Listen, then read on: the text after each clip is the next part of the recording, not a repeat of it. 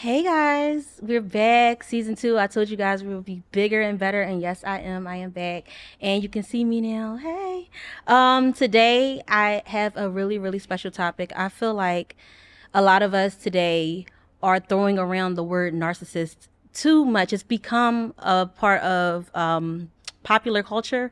And today I have a special guest who's here to kind of navigate us with her expertise on exactly what a narcissist is. So please introduce Miss Kim. Hi, Hi. Miss Kim. Hi. How are you? I'm Kimberly Nelson Thomas. I'm a licensed clinical social worker. I'm a therapist, and I have a counseling service, upper self counseling services.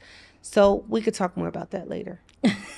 But So today, like I said, Miss Kim, you know my story. You've known everything I've went through already. And like just talking to other women a lot, and it's just like people are just calling everybody a narcissist. They have been cheated on and he's all of a sudden a narcissist. What exactly is a narcissist? well, I think so. The classical diagnosis of a narcissist, I think it would be so acutely obvious if you were dating a narcissist that you, and I don't care where you are in your emotional, like if you're the most traumatized, damaged person, you would kind of recognize if you were dealing with someone with that level of mental illness. So narcissistic people, like narcissist, the actual diagnosis, I work with some at my day job, and they're very ill. A lot of them have serious personality disorder. So I just want to make sure we understand that we're not calling everybody a narcissist. What you're typically dealing with is someone that has narcissistic traits or narcissistic tendencies.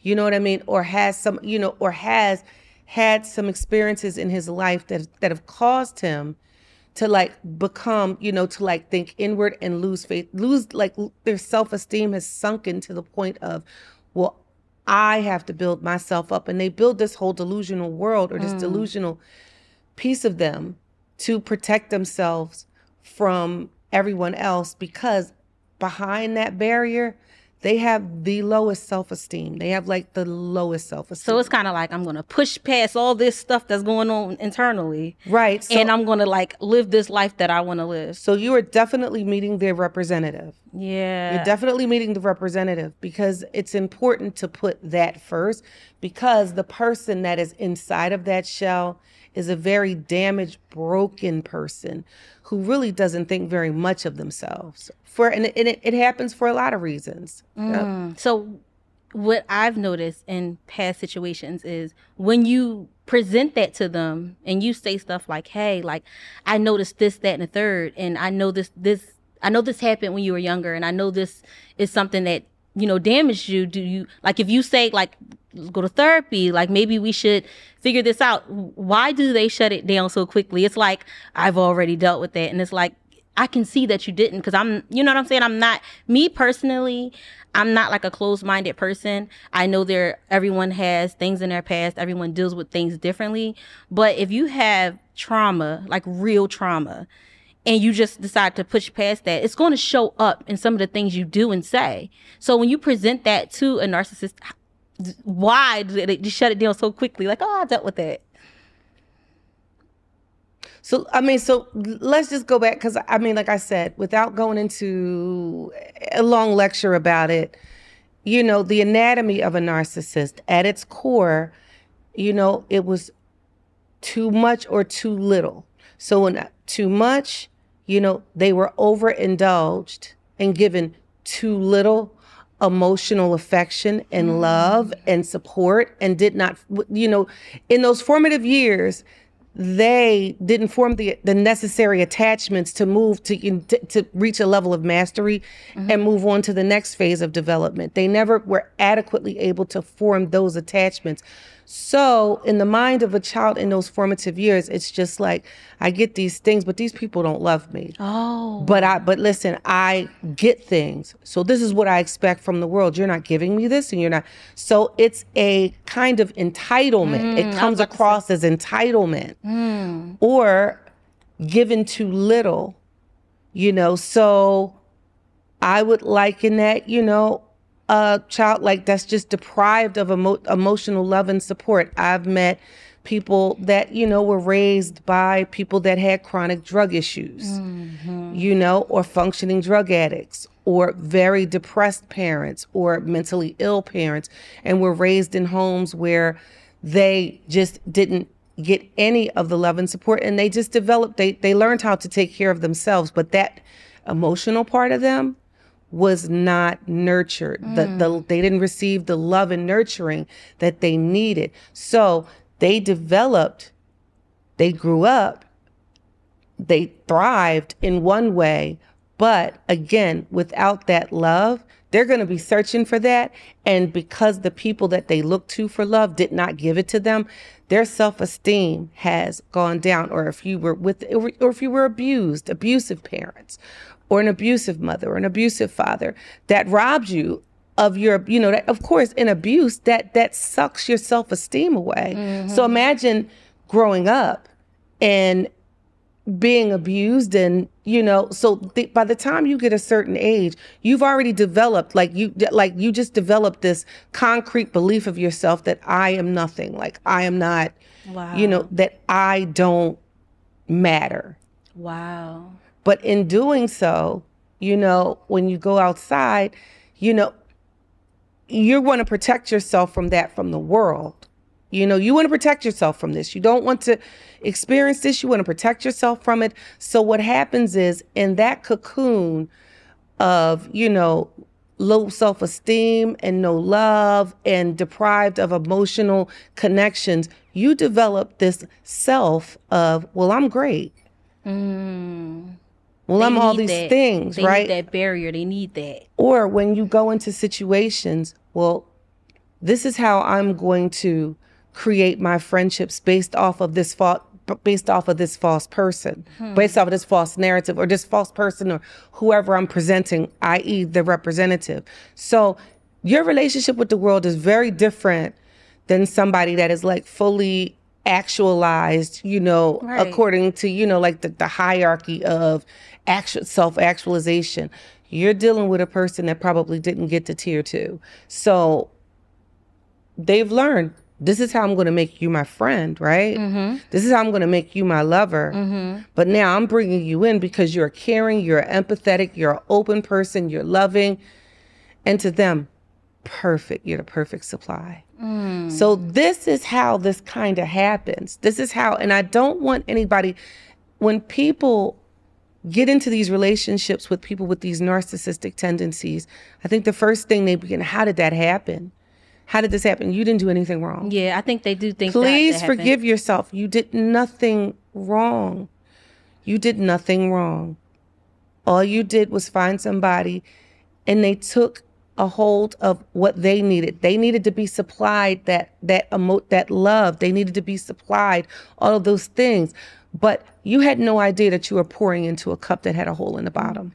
Yeah, yeah. And then when your pitcher was empty, he went look for another supply. It's very draining. Very draining. Yeah. And I had did a recent nosedive within the past couple weeks in TikTok. I don't know.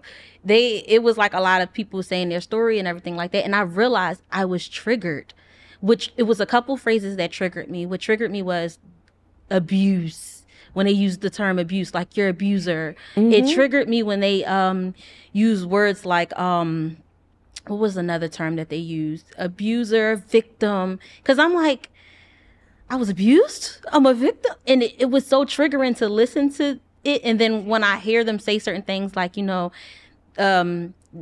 abuse you because they abuse you emotionally, and they breadcrumb you, and all these different terms. And I was like, you know what? I still have a lot of work to do, because these things triggered me, because I was still unaware of the fact, or comfortable with the fact of saying, oh, this person was a narcissist.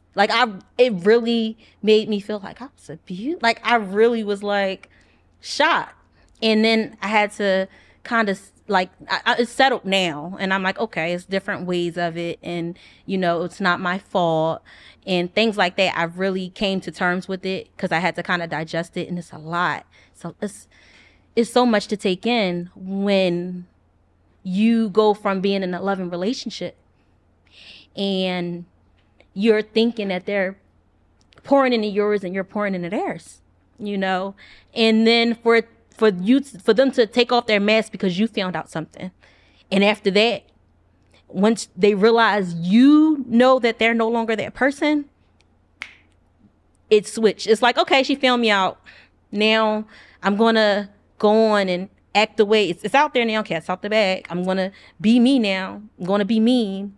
I'm going to be selfish. I'm going to be, you know what I mean? And I think that with a lot of people, I'm not even going to just say women because I know men meet narcissistic women too. I think with a lot of people, they still love the person that they presented them to be. You still love that. So that's why you're holding on to that person, because maybe they'll change back. Maybe it'll be different. And for the longest, I'm like, well, we can do counseling and we could. And then after working through all my emotions, it hit me like, this person doesn't want help. This person is not, their love for themselves is way bigger than their love for me. Whereas though they won't say, I won't do those things anymore to hurt you, because they're not functioning from the same place I'm functioning from. So to them, what's wrong? Like, what are you upset about? And it's like, to me, it's like all these things are wrong and you're just walking around like everything is okay. And I know for a fact that person is only showing or acting like everything is okay because they're damaged. But as a victim, it's my first time calling myself a victim. As a victim, then you realize, like, I didn't do anything wrong. I've been the best me. I was the best wife. I took all the necessary steps. I remember posting something on TikTok, and I was saying, like, yeah, because like during our time in trial and when he cheated on me, I had went to therapy. A girl commented and said, girl, why would you go to therapy for something he's doing? And then I'm like, during that time, I felt like, well, maybe it's me. Maybe I got to fix me. And then that will inspire him to fix him. That was my thinking. But as the process went on, it was like, you can give and give and give, and it will take, and you will get nothing in return. So a couple of things you hit on that. So they are hypersensitive to criticism because you challenge you're challenging. You are you're peeling away that carefully crafted facade that they've created to protect themselves from all the things that they just don't want to deal with. So things that have been so painful that at this point it's just like, well, no, this is the me. There's nothing wrong with me. I'm not dealing with this. There's something wrong with you for thinking something's wrong with me. Damn. Like what? There's something wrong with you for thinking something's wrong with me. And again, that beautiful term gaslight. Now, I know that is in popular culture, but if there was ever a more appropriate word to describe it, the level of manipulation. So anybody that's dealing with a narcissist, yes, he did say that. Yes, he did do that. Stop questioning yourself. He did that. He did what you saw him do. He said what you heard him say. And you confronting him about it, he's going to say no. And this is what you have to understand, because you're taking yourself on a merry-go-round. You are taking yourself on a merry-go-round because that is part of the manipulation. You're coming too hard, sis. Like, you can't come too hard. Like, listen, this is you. This is you. And listen, you've probably gotten into some very, very bad backwards and forwards arguments with him when you were presenting these things to him. I had audio, I'm saying, recordings of something being said. And I said, because I left a phone there, and I'm like, well, they're like, oh, I knew it was there. Well, where was it at? You left the phone behind the object. What?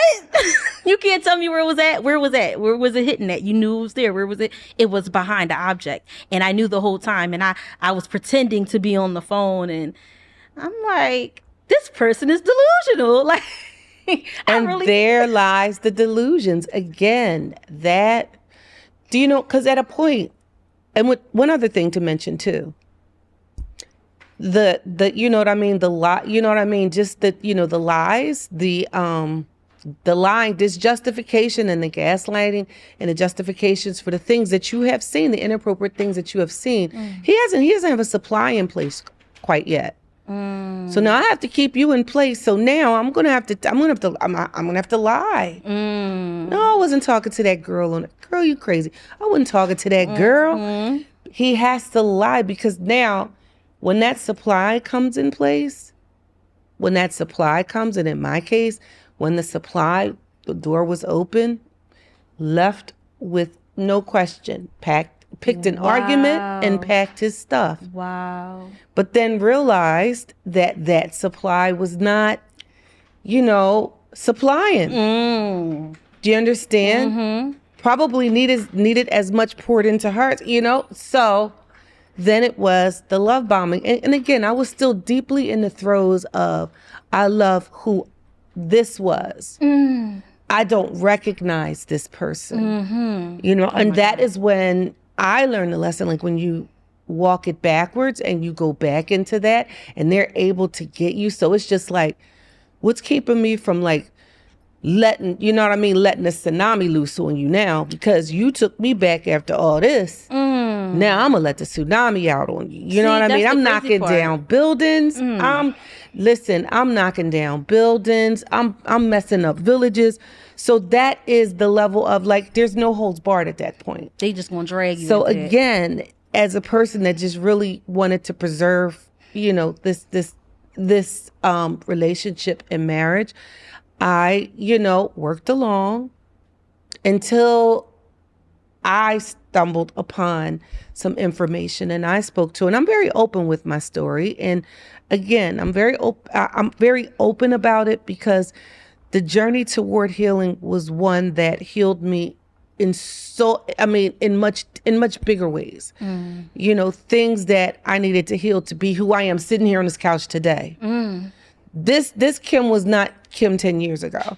So when I stumbled upon this, and it became very necessary to evaluate what was happening, because I was alone, withdrawn, sad, depressed.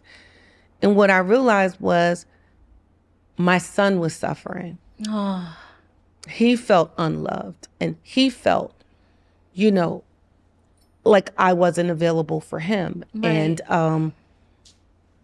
I really had to get a hold of it. So I pulled myself, I just glued myself together. Glue.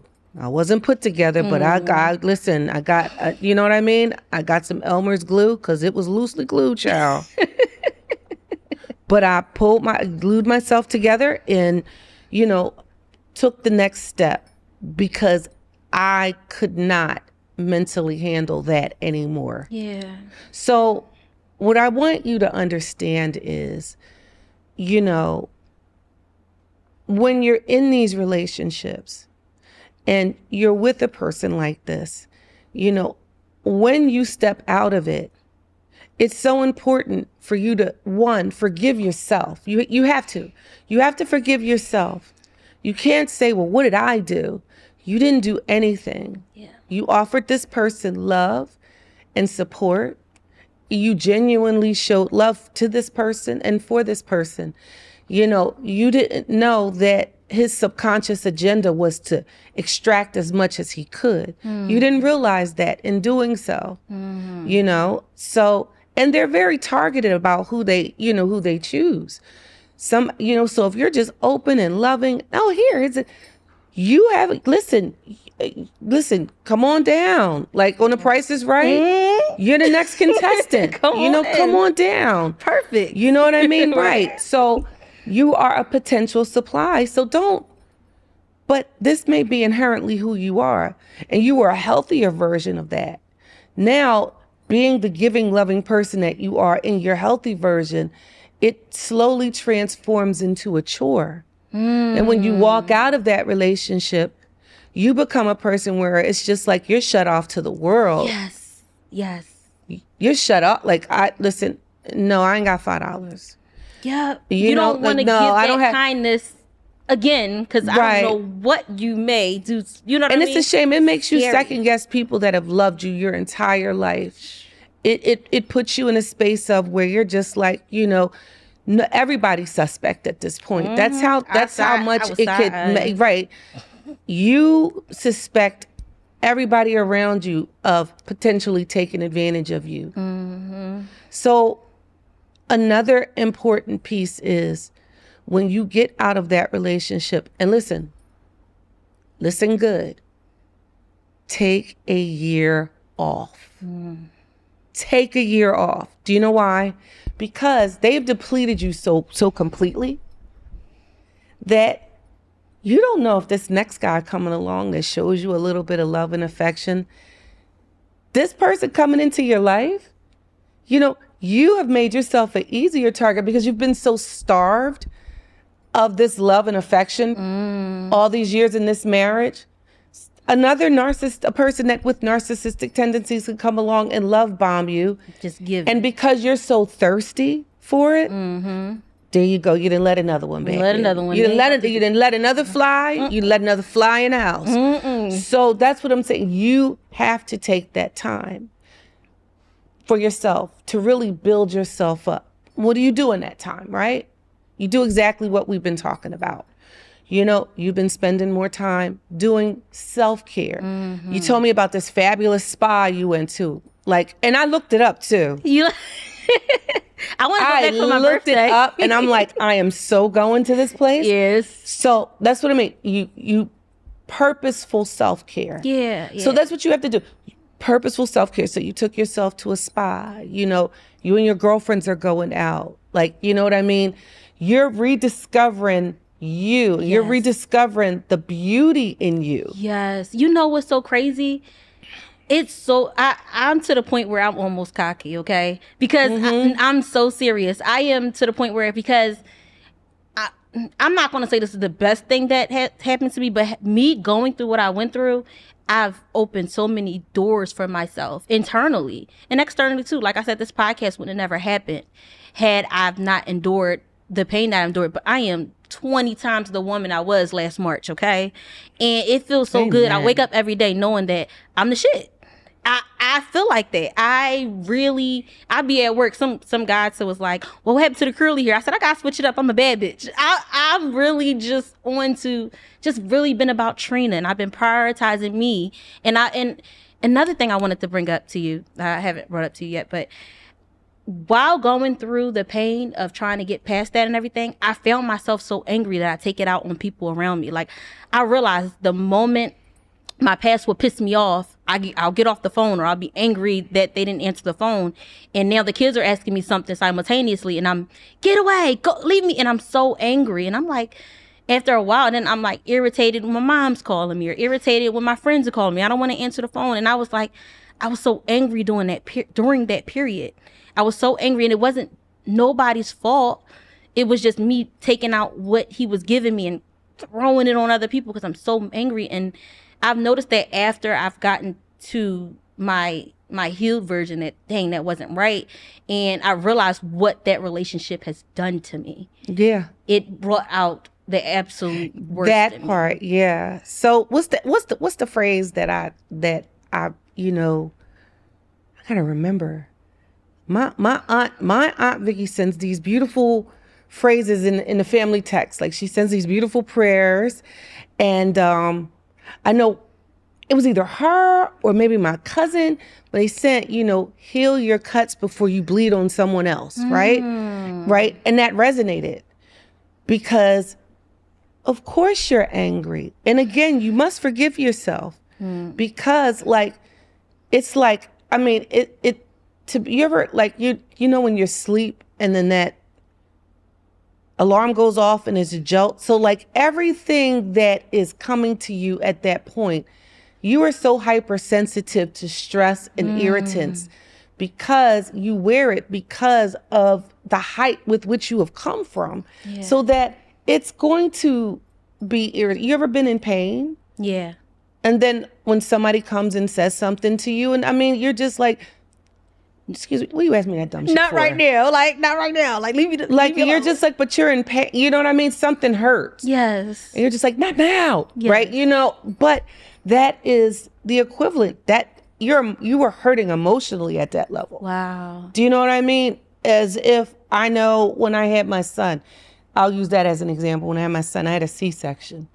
And I'm going to tell you, you felt like your whole body was sawed off. Like you see those people like in the circus, like when they do those tricks and they saw you in half and they open you. That's how it felt. Like literally that's how it felt. And they make you get out of bed. So for those first couple of days, and I'm going to tell you everything, I was just hypersensitive to everything. And our emotional pain could be just as great. Wow. Yeah. Just like it could be a 10, just like that pain I felt. wow. You understand? So forgive yourself. But that's where that self-care comes in. That's where that good self-care comes in. Because I'm healing. I'm trying to heal myself, and I'm trying to let myself know that, yes, you've been through that. It's okay. You know what I mean? And I think that when I have my moments, though, with myself, because every night I talk to God, like literally, I'll just be laying there in the dark. I'll turn the TV off and I'll just be talking as if I'm talking, having a regular conversation with someone in the room. And it makes me feel good. And I be like, God, I know that sometimes I get the urge of being like, okay, could this work? But then I'm reminded of how I felt then. And it's like, I don't want to feel that again. And I feel like God tells me to like, keep on pushing, keep going where the direction you're going. Like, cause sometimes it feels like, I feel like everything is everywhere. Sometimes like, I don't know what God's plan is, but I know that his plan wasn't for me to be that hurt. I know that for a fact. So when I'm experiencing that pain and it hurts, I just gotta have that thought of better is coming. And I have to have that thought of, it's okay, Trina. Like, you're okay now. You're not going through that anymore. You're in your healing. You're in your healing stage. And I have to remind myself constantly, it's okay to still be like, because healing doesn't, people think that, oh, I'm out of the relationship. But it's like, I have to reset everything. People think that divorce or long-term relationships living together is like, once that person is physically going out the house or physically going, it's not over like that, especially dealing with a narcissist. It's like so much that still comes after that, especially if you still have children. So my question is, what, like if somebody is like listening to this and they're like, oh my God, like I think I'm in a relationship with a narcissist, what advice would you give them if they're trying to get out of it today? If they're saying like, I'm gonna leave, what would your advice be? Like today I want to leave this man and I'm hurting, and where do I start? So that's a loaded question, because again, it's just like with, abuse. So take somebody that is, we often say, how are you staying with this man and he's beating you? Because he has systemically re-altered the way you think about this whole situation. You know what I mean? To where, what am I going to do if I leave? Where do I go? What happens? So it's like you leave, you want to leave, you don't want to be there.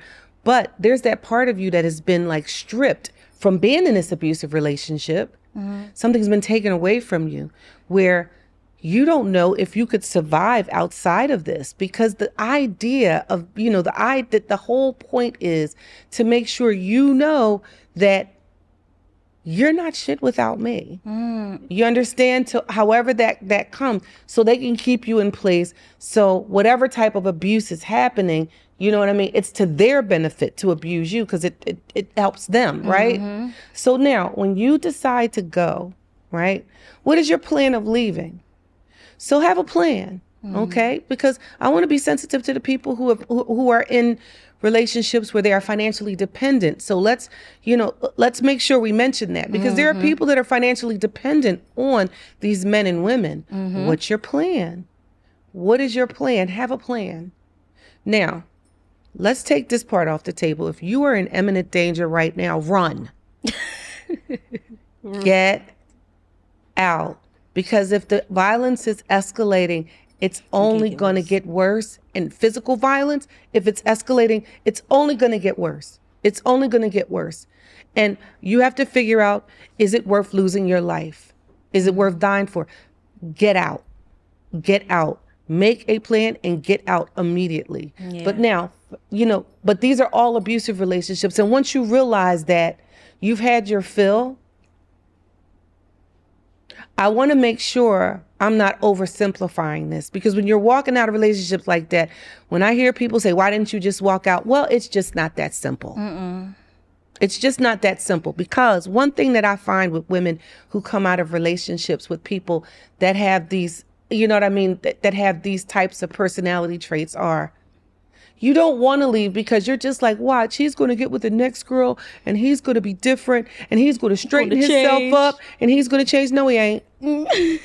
Please make that clear. No, he's not. He's going to do the same thing to her because this is his personality. This is who he is. He hasn't even gotten to the point where he realizes this is who he is, because being in this place allows him to operate without dealing with all that wounded inner child that is so damaged and broken. Operating here protects him from that. So no, to walk back into, to have to really change as a person, I'd rather, ain't nothing wrong with me. I'd rather be that person, right? So the next person that comes, until he really is, until he acknowledges that he is this person, until he's going to do this to every woman. He's not going to change. That's number one, right? Understand that. Number two, your mental health is going to continue to deteriorate. You're going to, because you're going to have to, you know, change yourself in a lot of ways to remain in that relationship. So to remain in that relationship, you're going to have to figure out where you're going to have to get your emotional needs met, you know, from your friend circle. You're not going to get the emotional support. You're not going to get the support for much of what you do if it doesn't benefit him. So if you're going to stay, just understand you're going to have to create this support outside of this marriage, right? So there's that, okay? And these are for people if you're going to stay. If you want to go, you know what? What's your plan? And then when you leave, and this is important, this is very important. If you are very, very serious about reestablishing boundaries, you have to go what's called no contact. You have to go no contact. And if you have children, then you create a situation where there's a middle person, right? I know we've spoken. Yeah. You have this like really great mom who like kind of jumps in and helps you out where you need help. All right. If that has to be the situation, drop the baby off there, pick him up. He's not going to agree to that. He's not, because he still needs access to you. But if we, and don't make any plans that weekend, because the first few times, well, I don't want to deal with your mom. I'm not doing that. He wants to do it his way because he still needs to have access to you. So he still needs to come to your house and he still needs to see if he can walk in. So, but if you're serious and you really want to set this boundary, don't make any plans that weekend, because you might be going back to your mother's house to pick the baby up. But eventually he's going to get it. Yeah. Eventually he's going to get it. And eventually he's going to understand. And here's another popular misconception. They do love their children. They do love you. They definitely love. But what ruins the relationship is the need that he has for you and everybody in his life to pour into him. So like staying in a relationship. So for instance, you have a narcissistic parent. So like you're talking to that parent, a typical conversation. So, you know, mom, you know, I had the worst day at school and, you know, I had a hard time. Tell me about it. Because I had this horrible day at work and I need it right. And then at the end, you feel bad for feeling bad about your day at school. And this is how you're conditioned to pour into this parent or this person. So again, back to what we were talking about. I don't want to get all tangential, right? So you draw that line. That's 2. 3, self-care, self-care, self-care, self-care. And self-care could be getting up at 5 o'clock in the morning when everybody's asleep. That's my thing. Getting up at 5 o'clock in the morning when everybody's asleep. It could be, you know, whatever is going to set your mind in a positive motion. Right. You know, whatever is going to help you. Some people like positive affirmations. Some people, you know, like physical, like for me. I don't know. I just got all crazy in the gym. You understand? I just started going to the gym. I knew that wasn't gonna last, but I just, but it just made me feel so good. Yeah. Like, those feel good hormones just, and it boosted my serotonin, and I just was a lot happier. Right. I wasn't happy all the way across the board, but it gave me enough of a boost to where, you know what I mean, I felt like a person that day. I didn't feel like I wanted to stay in the bed all day. I didn't feel like I wanted to cry all day. Right. I didn't feel like this. Right. And I felt like I could be present. Yeah. You understand? Find yourself in, do you have supportive friends? You understand? You have supportive friends and your family. Allow yourself, your supportive circle. And at that time, that's when you really take account of who, people around you are, are you for me? Are you here to love on me or build me up? And this isn't you turning into the narcissist, but as girlfriend groups sometimes can be, very judgmental. And here's what happens sometimes, because sometimes, listen, you might fall off the wagon.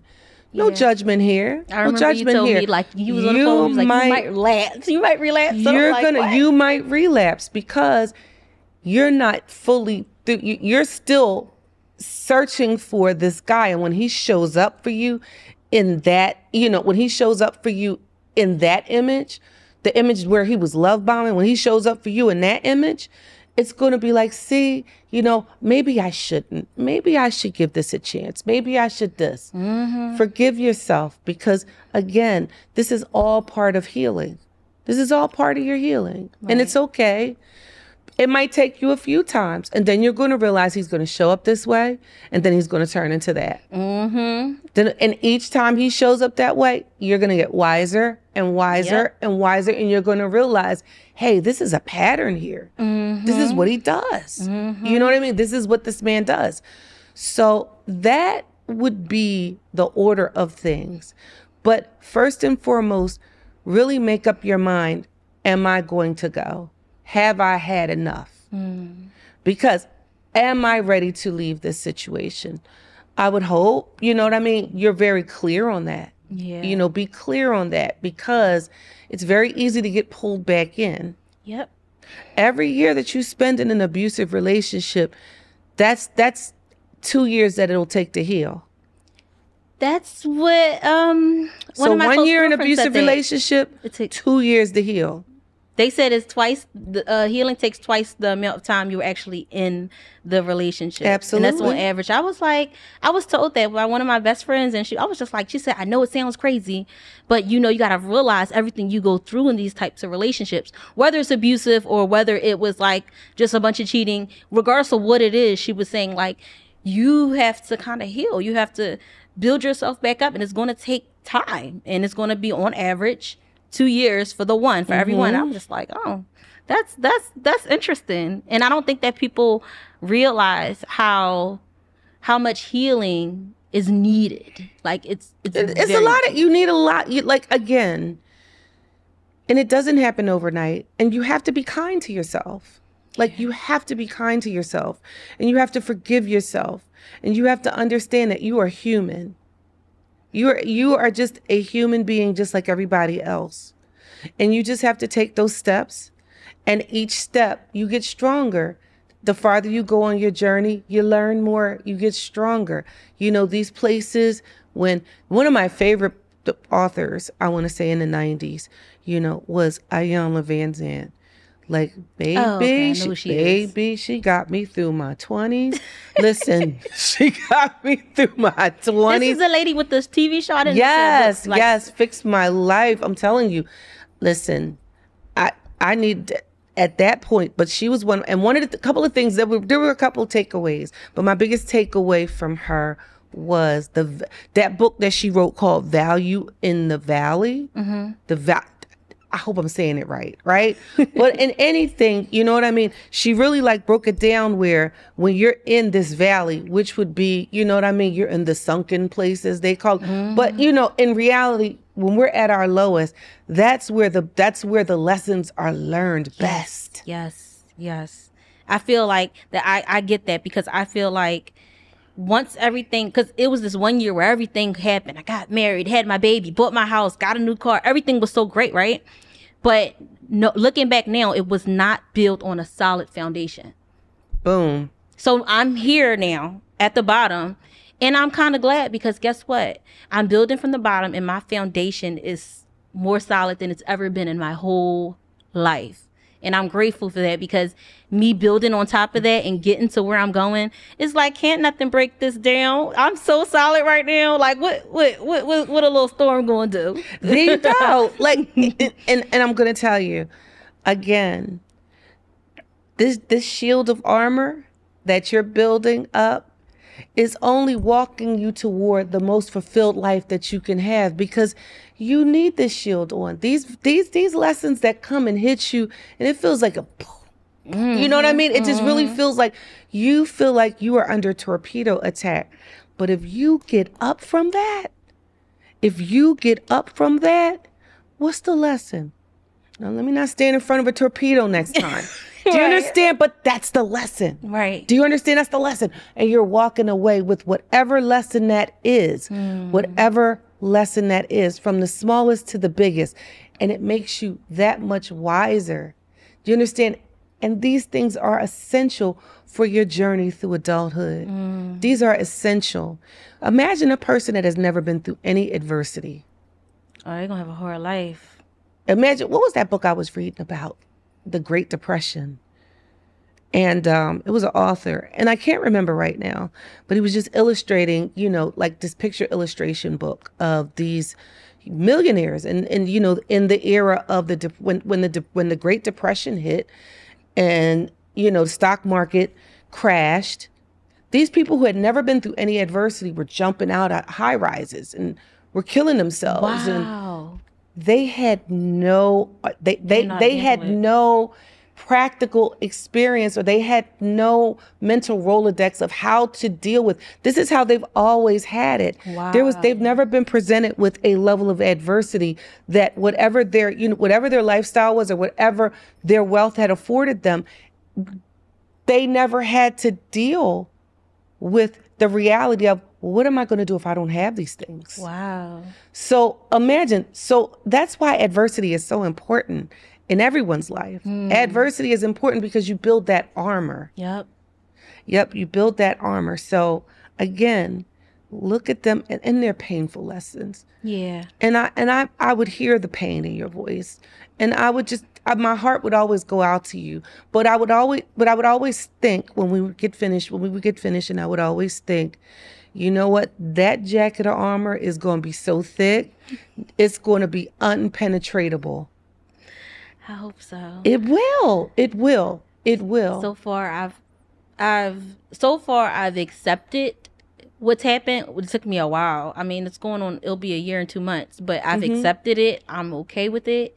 I've forgiven myself for it, and like I said, I have my thoughts, and then I have to tell myself, well, do you want to go through that again? Or do you want to move forward and see what God has for you?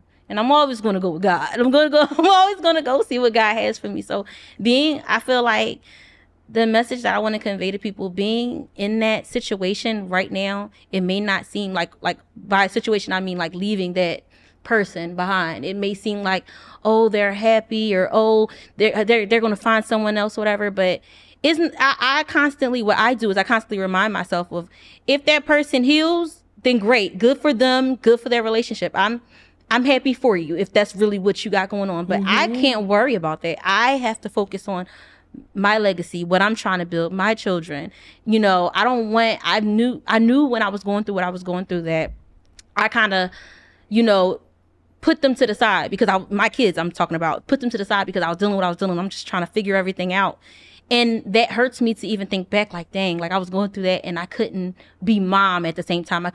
Now I'm superwoman because I'm handling my internal things more healthy. I'm journaling. I'm taking my anger and putting it other places. I try to think better thoughts. Oh, because 1 minute it's like, well, what does he move on or whatever? Then it's like, F that. Like, I don't care. Like, I have so much going on. I have no time for those thoughts. So when those thoughts start to protrude, I think about what I have going on. So I want people who are going through it currently, they're going no contact right now, or they're going low contact because they have children, just think about what's in store for you. Like, think about what's ahead, because you already know what's back there. It's nothing back there for you. You've seen it already. I just want for us to just, men and women, move forward, because that's where the prize is. The prize is in front of you, not behind you. And so walking ahead, again, leaving things that you should really prepare yourself for again. So, you shared with me that, he has tried to make contact in the weirdest sort of ways. He comes over for things that he could have very well came over for during the day. And I'm glad you recognized it for what it was. But here's another thing, too. Again, prepare yourself for, the smear campaign. So the smear campaign. So, mutual friends, family members. Stop feeling like you have to defend yourself, because, again, he's going to always, he or she, because there are female narcissists too. I've met a few in my life. I've had female narcissist friends. We ain't friends no more. Oh, okay. Right. So what you have to understand is, when they need to get ahead of all the negative things that could potentially be said about them. So what better way to do that than to be the first person to step out? Well, let me tell you, she's a trifling wife. She don't clean. Hypothetically, of course, whatever negative things that he could say to kind of justify his behavior, because the behavior is out there. I cheated. You know what I mean? Because instead of making it look like you left because he was cheating, I'm going to make it look like I cheated because she's this. So now you understand why I did what I did. And it'll have people like, well, there's two sides to this story. Let me tell you something. You're going to stay in that sunken place if you engage in justifying or explaining to everyone. You're just going to have to accept whatever. Is that what he said? All right, bet. That was me then. Whatever he said, I did. Yeah. That's what whatever he said I did it. I reached that point, though. I think that I don't really want to talk about the last incident, because it's kind of, because of children involved or whatever. But that last thing, before that, we were kind of able to conversate and have conversations and things like that. But the last thing that happened, I was so hurt. It was something in me that was just like, no. Like, so I'm looking crazy like a deer in a red light, and you looking at it, and you looking at me like I'm crazy, and you the one who know the truth. And everybody looking at me like I'm crazy, and everybody is like, she's ruining this moment or whatever. After I went home and I thought about that, I said, you know what? I ain't got no rat no more. I don't want to talk about nothing. There's nothing to talk about. You sat there and you let me look crazy. You sat there and you looked me in my eyes and let me look crazy. You really got the two other people looking crazy, but I won't speak on that. It's just the simple fact that I realized I only got to worry about me, not my monkey, not my circus. That's my new thing. Cause I be like, I don't got no, so I'll stay over here while all of that craziness goes on, because I don't want no parts of that. I'm too busy building me up, and I can't worry about the next one. And you know what? When I think about the last situation that happened, I think about the women who are trying to reach out to the other women and be like, oh no, because I'm trying to tell you that this happened to me and I want you to know the truth. Y'all, don't do it. Don't do it. You remember you told me your situation, it took years for the person to realize what was going on. Years. And it's like, you can't call no one and explain to them this is what's going on, because everyone is not going to see the light.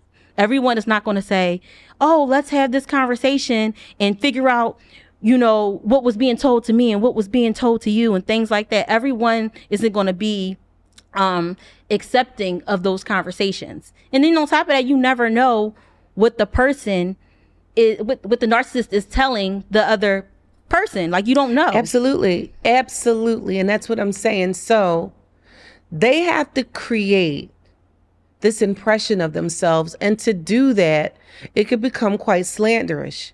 So again, to remain in their standing, so they don't have to face it. Again, it is to their benefit to triangulate everyone. It's to their benefit.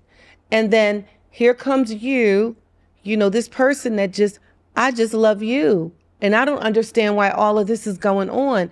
And I just want answers. You know what? And guess what?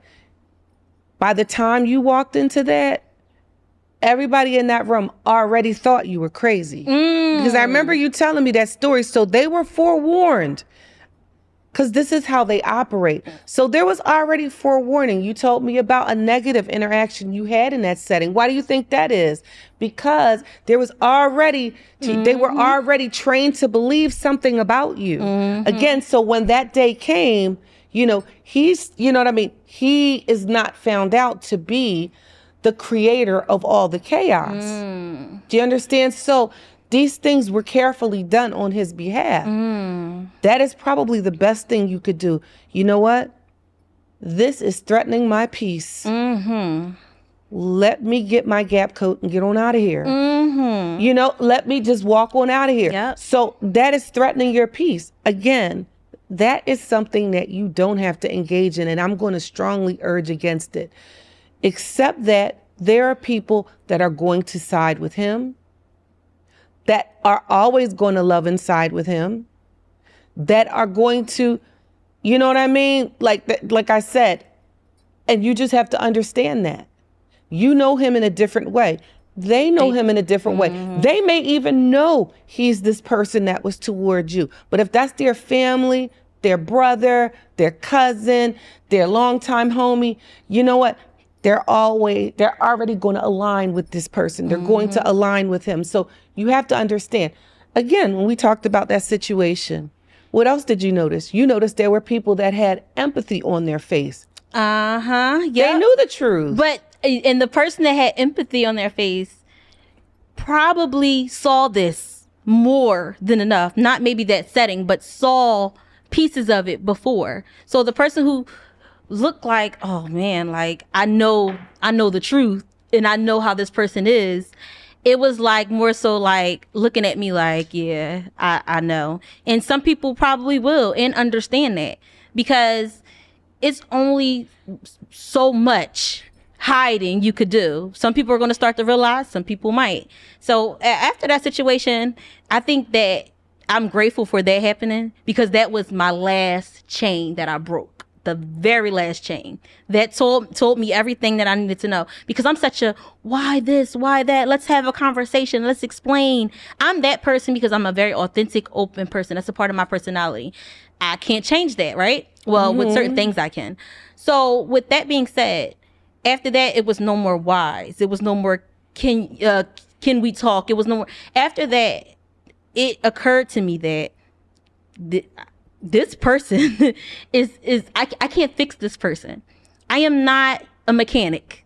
I cannot go up under somebody's hood, rewire, refix, change the oil, and then you're running correctly. I can't do that. And it's not my job.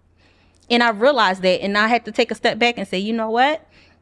Whatever life you want to pretend or allude to, that's fine. That's not the way I live. That's not the person that I am. And realizing that day that person don't align with me, it made me realize that person ain't for me. And I'm okay with that. And let me just say this too. Again, when we talk about the idea of them changing, sometimes what happens too is, and this is something that I have seen, that they have so thoroughly alienated the people that they need, and they are no longer successful. People are kind of on to, you know what I mean? They figure it out. Like, I'm here, and it's just like, you can only run this, this circus, but so far with, women. So for instance, like I had, growing up, I've had friends, that, like to date multiple people and like to date, but if, you like to date certain types of women. You liked women that, were, as he would say, it had their SHIT together. So now you coming in with all this chaos. So what I'm saying is, you're not coming with the right tools to deal with a woman like this. So you're all ultimately, you keep finding yourself, alone, because this is what you want. But you need this highly functional, professional woman that has everything in the world going on. You are just she wants you in her life because she wants companionship. Yep. Do you understand? I believe, having love in our life is something that we all need. But, you don't have to bring anything to the table with the women that he likes. So frequently you wind up like, well, yeah, no, this isn't working out. So after hearing this so many times and finding himself alone, it occurred to him that, I need to change. But here's the trick. I need to change because I'm not getting what I want. How do I change to start getting what I want again? Wow. So you have to understand what change truly looks like in a person that is set in that personality, that has that personality trait. Right. So now I have to learn how to operate in this arena to get what I want. I'm not changing. I'm not going back and dealing with my abuse. I'm not going back and dealing with, living in a crack house with my mom and being teased at school and all these things that have shattered my personality to the point where I've created this delusional version of me. I don't want to deal with that. I just need you to fix me so that I can get what I want again, because I'm not getting it. Right. So again, don't fool yourself into believing that this change is all the time authentic. It's need driven. Okay. Yeah, it's based off of the need of them. It's based off of the need, right? That's crazy. So I had another question too. Why do people feel like myself feel so triggered when they hear, the term abuse when it comes to narcissist? Like why is it so triggering? Because that's not when people think of abuse, when you hear abuse, what do you think of immediately? Somebody going upside your head. Right. That's what I think of.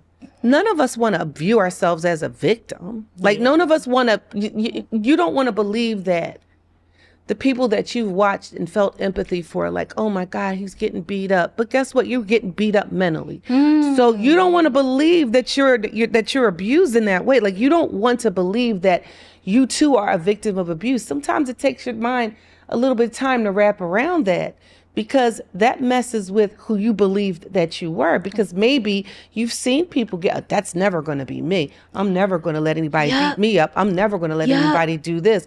There's other forms of abuse.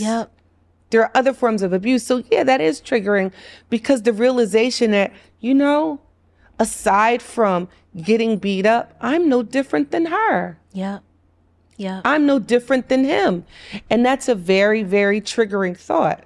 So you want to really just understand that when you hear it, there's no shame in saying that I've experienced this. Yeah.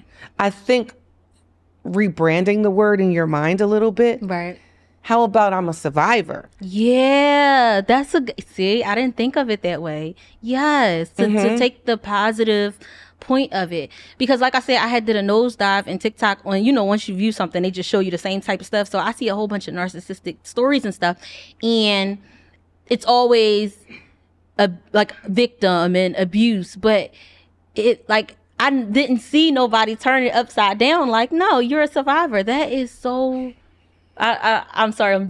It's so profound to me right now, because I've been triggered for the past couple weeks looking at this stuff and not seeing it that way. And it's like, okay, I'm not a victim. I'm a survivor. I'm not. And that's a very conscious choice, because when we walk and create make ourselves victims, you're what are you looking for? Do you want to live in this space of self-pity? Do you want to live in a space? And I want to make sure I'm being sensitive, because you are a victim of someone else. Right. So for that reason, you are. But if what you want is to move forward and heal and take one baby step at a time, you're walking toward being a survivor. Yeah. And you're walking toward that. Yeah. Because, if you want to stay a victim, you're going to think like a victim. You're going to live like a victim, and you're going to expect the sympathy that victims want. or do you want to survive this? Do you understand? And I want to be clear. I don't want to appear as I'm being insensitive to anyone who has been through any type of horrific abuse. That takes time. And let me be clear. You are a victim of someone else inflicting abuse on you. What I'm saying is walking toward the belief that, hey, I survived this. Yeah. And I'm okay today. Yes. And I don't care if it took me 10 years to get here. And I don't care if it took me all this time to walk toward being as I'm here. Yeah. So I survived it. That is awesome. That's awesome thinking. I think that a lot of times we can't, when we're in a state of hurt, it's hard to flip it. It's really hard to flip it and make it like a positive situation. And I think that most people who are going through things, it takes time to kind of get there with the, okay, so this happened, but this is what I got out of it, or, but this is the lesson, or, but I'm not a victim, I'm a survivor, or, you know what I mean? I think that comes with time too. It's a very sensitive, scary thing to kind of face and really tell yourself that. But I think that the moment, because with me personally, the moment I realized, because I remember, talking to you and you saying like, oh, this is grade A narcissistic behavior. At first, when you first said it, I'm like, it is. I was lost. I really didn't know. It took me probably until that last incident for it to really sink in, like, oh my God, you know what I mean? It really takes time. This is not something that's like, okay, this is what was said to me. Because you take a long time believing that this person who you once seen this way is now, even if, I don't care if they do the worst of the worst to you, you still it don't hit you right away. You just think that this is a bad relationship and we can make it work. Dealing with narcissists is so much bigger than that, because internally the whole relationship, in the beginning they're building you up, but once everything crumbles, now you are crumbling. Your self-worth and everything is crumbling, and it's really hard to get up from that. But the fact that you and I can both sit here today and say, you know what, this changed me. How many years now have you been out of that situation? It's been some years. Yeah. So, and then me only not even a year yet. Yes, so it's been like a lot of years. Yeah. But time. But it took time. But it took time. Exactly. It definitely took time to get out of that. Again, like I said, I do not stand in judgment of anybody, because I've been a victim. I've been in domestically abusive relationships as well. You know what I mean? During my formative years, yes, I have been in these relationships. And again, the journey has been difficult. The key is the belief in me and wanting to be in this different space, because the space that I was in was inviting more of what I didn't want, because, you know what I mean? Because this is what I was emitting to the world. Like, that whole transference of energy, like, in my energy, I was transmitting, my fear of being victimized again. And all you're doing is you're inviting it because it's in your energy. It took me forever to understand that. Wow. It took me a long time to understand the laws of attraction and how we create, how profound, our energy and just the connection and how we draw things. And have you ever, like, again, I don't want to go off on a tangent about it, but I know somebody, when I was, I'd started reading up on it, and what's that daggone book called that everybody used to get? You know what I'm talking about? Okay. What was it called? Well, anyway, it was like the introduction to when they were talking about, the laws of attraction. It was a wildly popular book. It was this Australian woman who, wrote this book, and I went and got it on Audible, and they just broke down the transference of energy right down to, have you ever thought about a person and thought about them, and then like a day or two they call you? Yeah. And I thought that was just a coincidence until I listened to that. So if I can just kind of like inject that into the talk here a little bit, stop worrying about what you don't want. What do you want? Right. What do you want? And act like you already have it. Like that has to become part of your energy. So even if it's just, I'm going to have a good day today.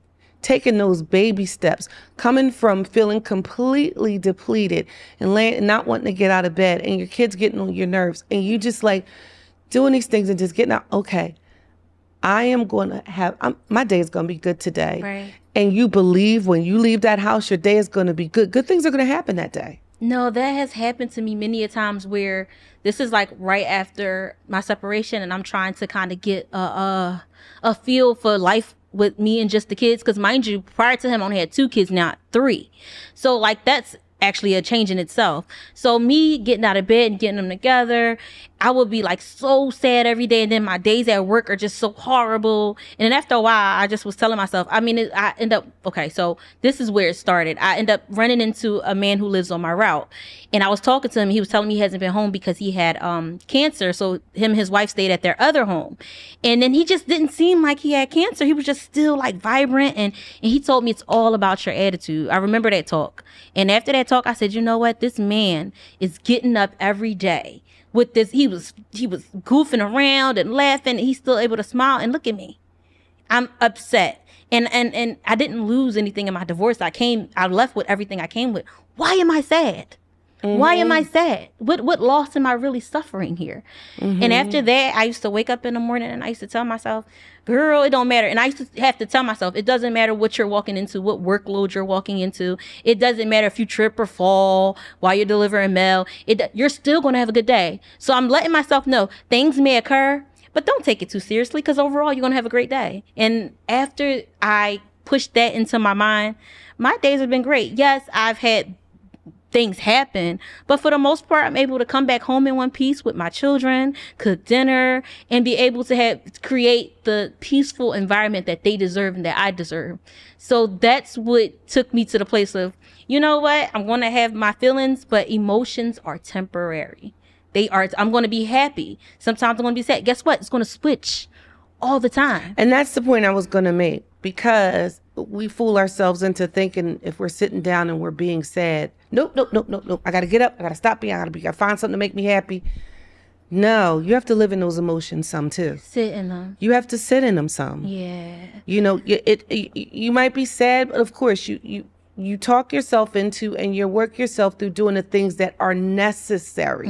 Caring for your children, going to work. But you have to take that emotional ride. You got to take it, because it's going to happen organically. So you can't shortcut that. Yep. You can't take shortcuts with that, because it's going to come. It's going to manifest itself in other ways and maybe more destructive behaviors. Yep. So ride that roller coaster of sadness, like of ups and downs, because those days get shorter and shorter, yes, and you feel it less and less, yes, and less. But now, if you decide, I'm just nope, I'm not going to feel this, because you're suppressing it. Listen, and you're pushing it back. You're pushing it back.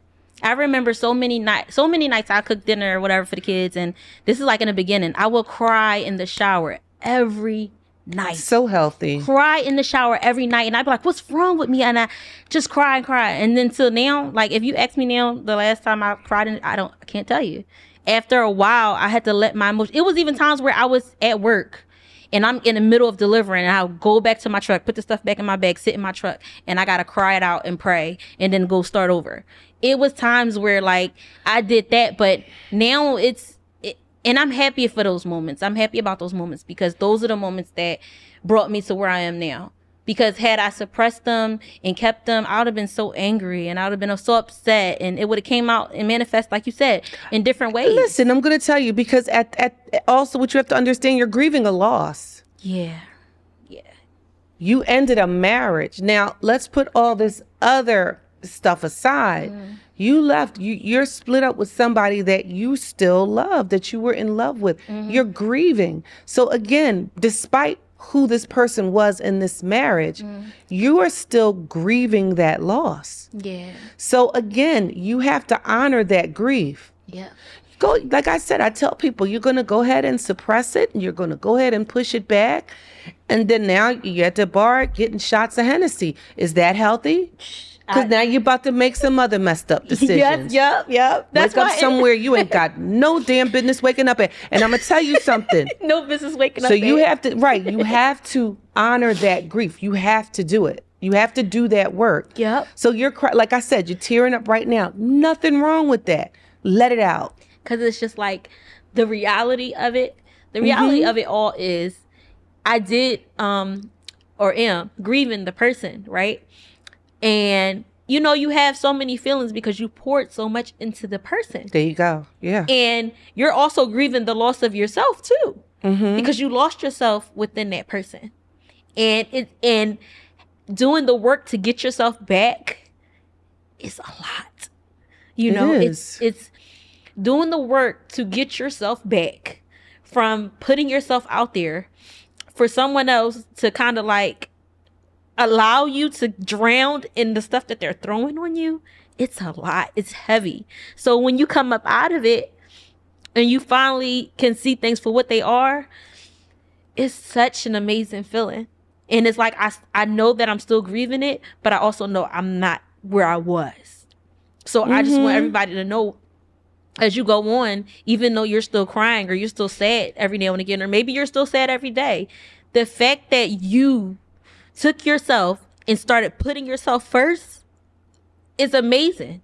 And as you get through it, you understand, I don't want to give the false impression that everything that went on in that marriage was a lie. It wasn't. It wasn't a lie. Everything that went on in that marriage wasn't a lie. I'll be like, well, if you did what you did, right? No. If you did what you did to get me and you ran after me for months just to get me back and to go and be with the person when they was already there, I didn't need to be included in it. So did you love me? Those are the things. I think that's the number one question I have all the time. Like, was the love really real at the end of the day? I think, you know what? Again, so he had the option to marry these other people. Yeah. Again, he married you. You know, he was there with you. So I'm not telling you that to put a gold star on your sweater, but I'm just saying, like, you know, he chose the woman that he loved. Somewhere in there is love. He did love you. It's just hard to see that, like, I know. And you know what I mean? It's hard like, to it'd be see. Like, lie, love. Right. Like, how does that work? That was not, and again, in your journey, realize, separate yourself from his poor behavior. That was not about you. That's the chaos in his mind. You just got caught up in that tornado. That has nothing to do with you. People, like, they're going to operate in chaos. They're going to operate like that because they have to create a certain way. So they're going to do it by any means necessary. You just got pulled into that. You have nothing to do with that. This is him. Separate yourself. Again, I want you to forgive yourself. There's nothing you could have done or didn't do that would have prevented someone who has such great need from doing what they did. Yeah. They had such great emotional needs and great emotional deficits. There's nothing that you could have done or not done that would have prevented him from eventually showing who he is. Right. That's true.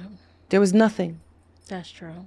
Again, just allow yourself to heal and allow yourself to ride that wave of grief and just feel how you need to feel, when you need to feel it, where you need to feel it. And eventually, you know, it'll decrease. It'll be less and less and less and less. Yeah. Well, I can't wait for that to happen. But thank you so much. I totally on everything. I really appreciate you. I appreciate you for coming today, first of all. And and actually, you know, because I know I talked a little bit about narcissistic people before, but I didn't have any, like, you know, like, expertise. It was just me talking from a place of being drunk and from a place of me feeling how I felt at the time. So now I can kind of clarify for everyone now what it is, and we don't have to throw this word around. We can actually see what it is and what it does to you. And by you being, you know, a survivor as well, that helps because it lets us know that life goes on. You know, life goes on, and it helps us see that people do survive it. People do overcome it. People are educated because they went through it. And you have definitely been a part of my support. Just like you said, that like you have to have a support system. You've been a great part of my support system, along with friends and my mother and my family. So I thank you for not only coming on to the show today, but for actually being a monument point in my life, because I was so like, I was at rock bottom. You remember the first phone call I had to you? I do. Yeah, I was at rock bottom, and I just really appreciate you, and I want to share you with the world, and I want you to be able to tell them your information. So if someone wants to reach out and kind of get the help that I've gotten, how would they contact you? So how you would contact me, again, Upper Self Counseling Services, upperselfllc@gmail.com. Spelled upper self, lowercase. Again, upper self, LLC, all one word, @gmail.com. I accept all insurances. Well, most. Let me just say that. I accept most insurances, and self-pays are definitely welcome. And self-pays are put based on your income. We do a sliding scale fee. But I'm definitely open for patients right now. So now would be a good time. Do you, and one more thing. What was I gonna say? No, I think that was it. I think that, you know, like I said, thank you again for coming on today. I really, really appreciate it. And like I said, I'm glad that the world gets to kind of experience you as well, to kind of get the same type of, you know, help that and the same comfort that I felt. Because you know what, therapy is not like, in the African American community, we all act like, not all, some act like we don't need therapy. We'll get through it ourselves, or whatever the case may be. But sometimes having that support system that's probably not a friend, not a family member, is pretty awesome, because I've had a great experience with you. Kim, to let you guys know, Kim is not only just like a straightforward, stuffy, she's not like she's going to keep it real with you. She's going to very much so let you know what it is, and she can kind of get her point across, because she could be Kim in the office, and she could be Kim, you know, because I remember one conversation, she was like, you know what, I'm gonna take my therapist hat off real quick, I'm about to give you Kim, not Kimberly, but Kim. And she was able to kind of break some stuff down to you, and you don't find that everywhere. So if you really are going through something, it doesn't even have to be a relationship. It could be just life in general, just kicking your butt. I think that she would be a great fit for a lot of people. She was a great fit for me, and I just really hope that people will reach out and be able to get the help they need. Let me just say this, even if it's not me, I think therapy is essential. I look at the state of Philadelphia, and I look at all the pain that it takes a hurt person to hurt someone else. And it's a lot of hurt people out here hurting other people. And it's devastating, because they're getting younger and younger and younger. So I just want to, renew and just really give that strong push. If not me, somebody. Somebody. Because again, unhealed trauma is what I see. Other people see other things, but when I look at the news and I look outside and I look at, you know what I mean? And I've been to far too many funerals of young people this year. I mean, to the point of devastation, and, you know, rest in peace to them. But I want to say that now is the time, as a community, take our mental health very, very, very seriously. We have to heal our community, and we have to do it one step at a time. I highly recommend talking to someone. Yes.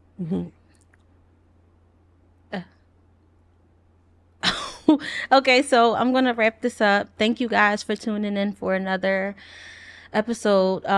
Season 2, I told you guys it will be so much different, and it is. I felt my emotions. I felt how I felt. And I'm just so excited that I can actually take it to another level and actually bring this to you, and be able to kind of like help. Like, that's my whole thing. I know what I've been through, and I just want to help, not just entertain, not just, you know what I'm saying? We're going to have some entertain episodes, of course, but my main thing and my main objective is to help along the way with laughs and having fun as well. So thank you guys for tuning in, and I'll see you for episode 2.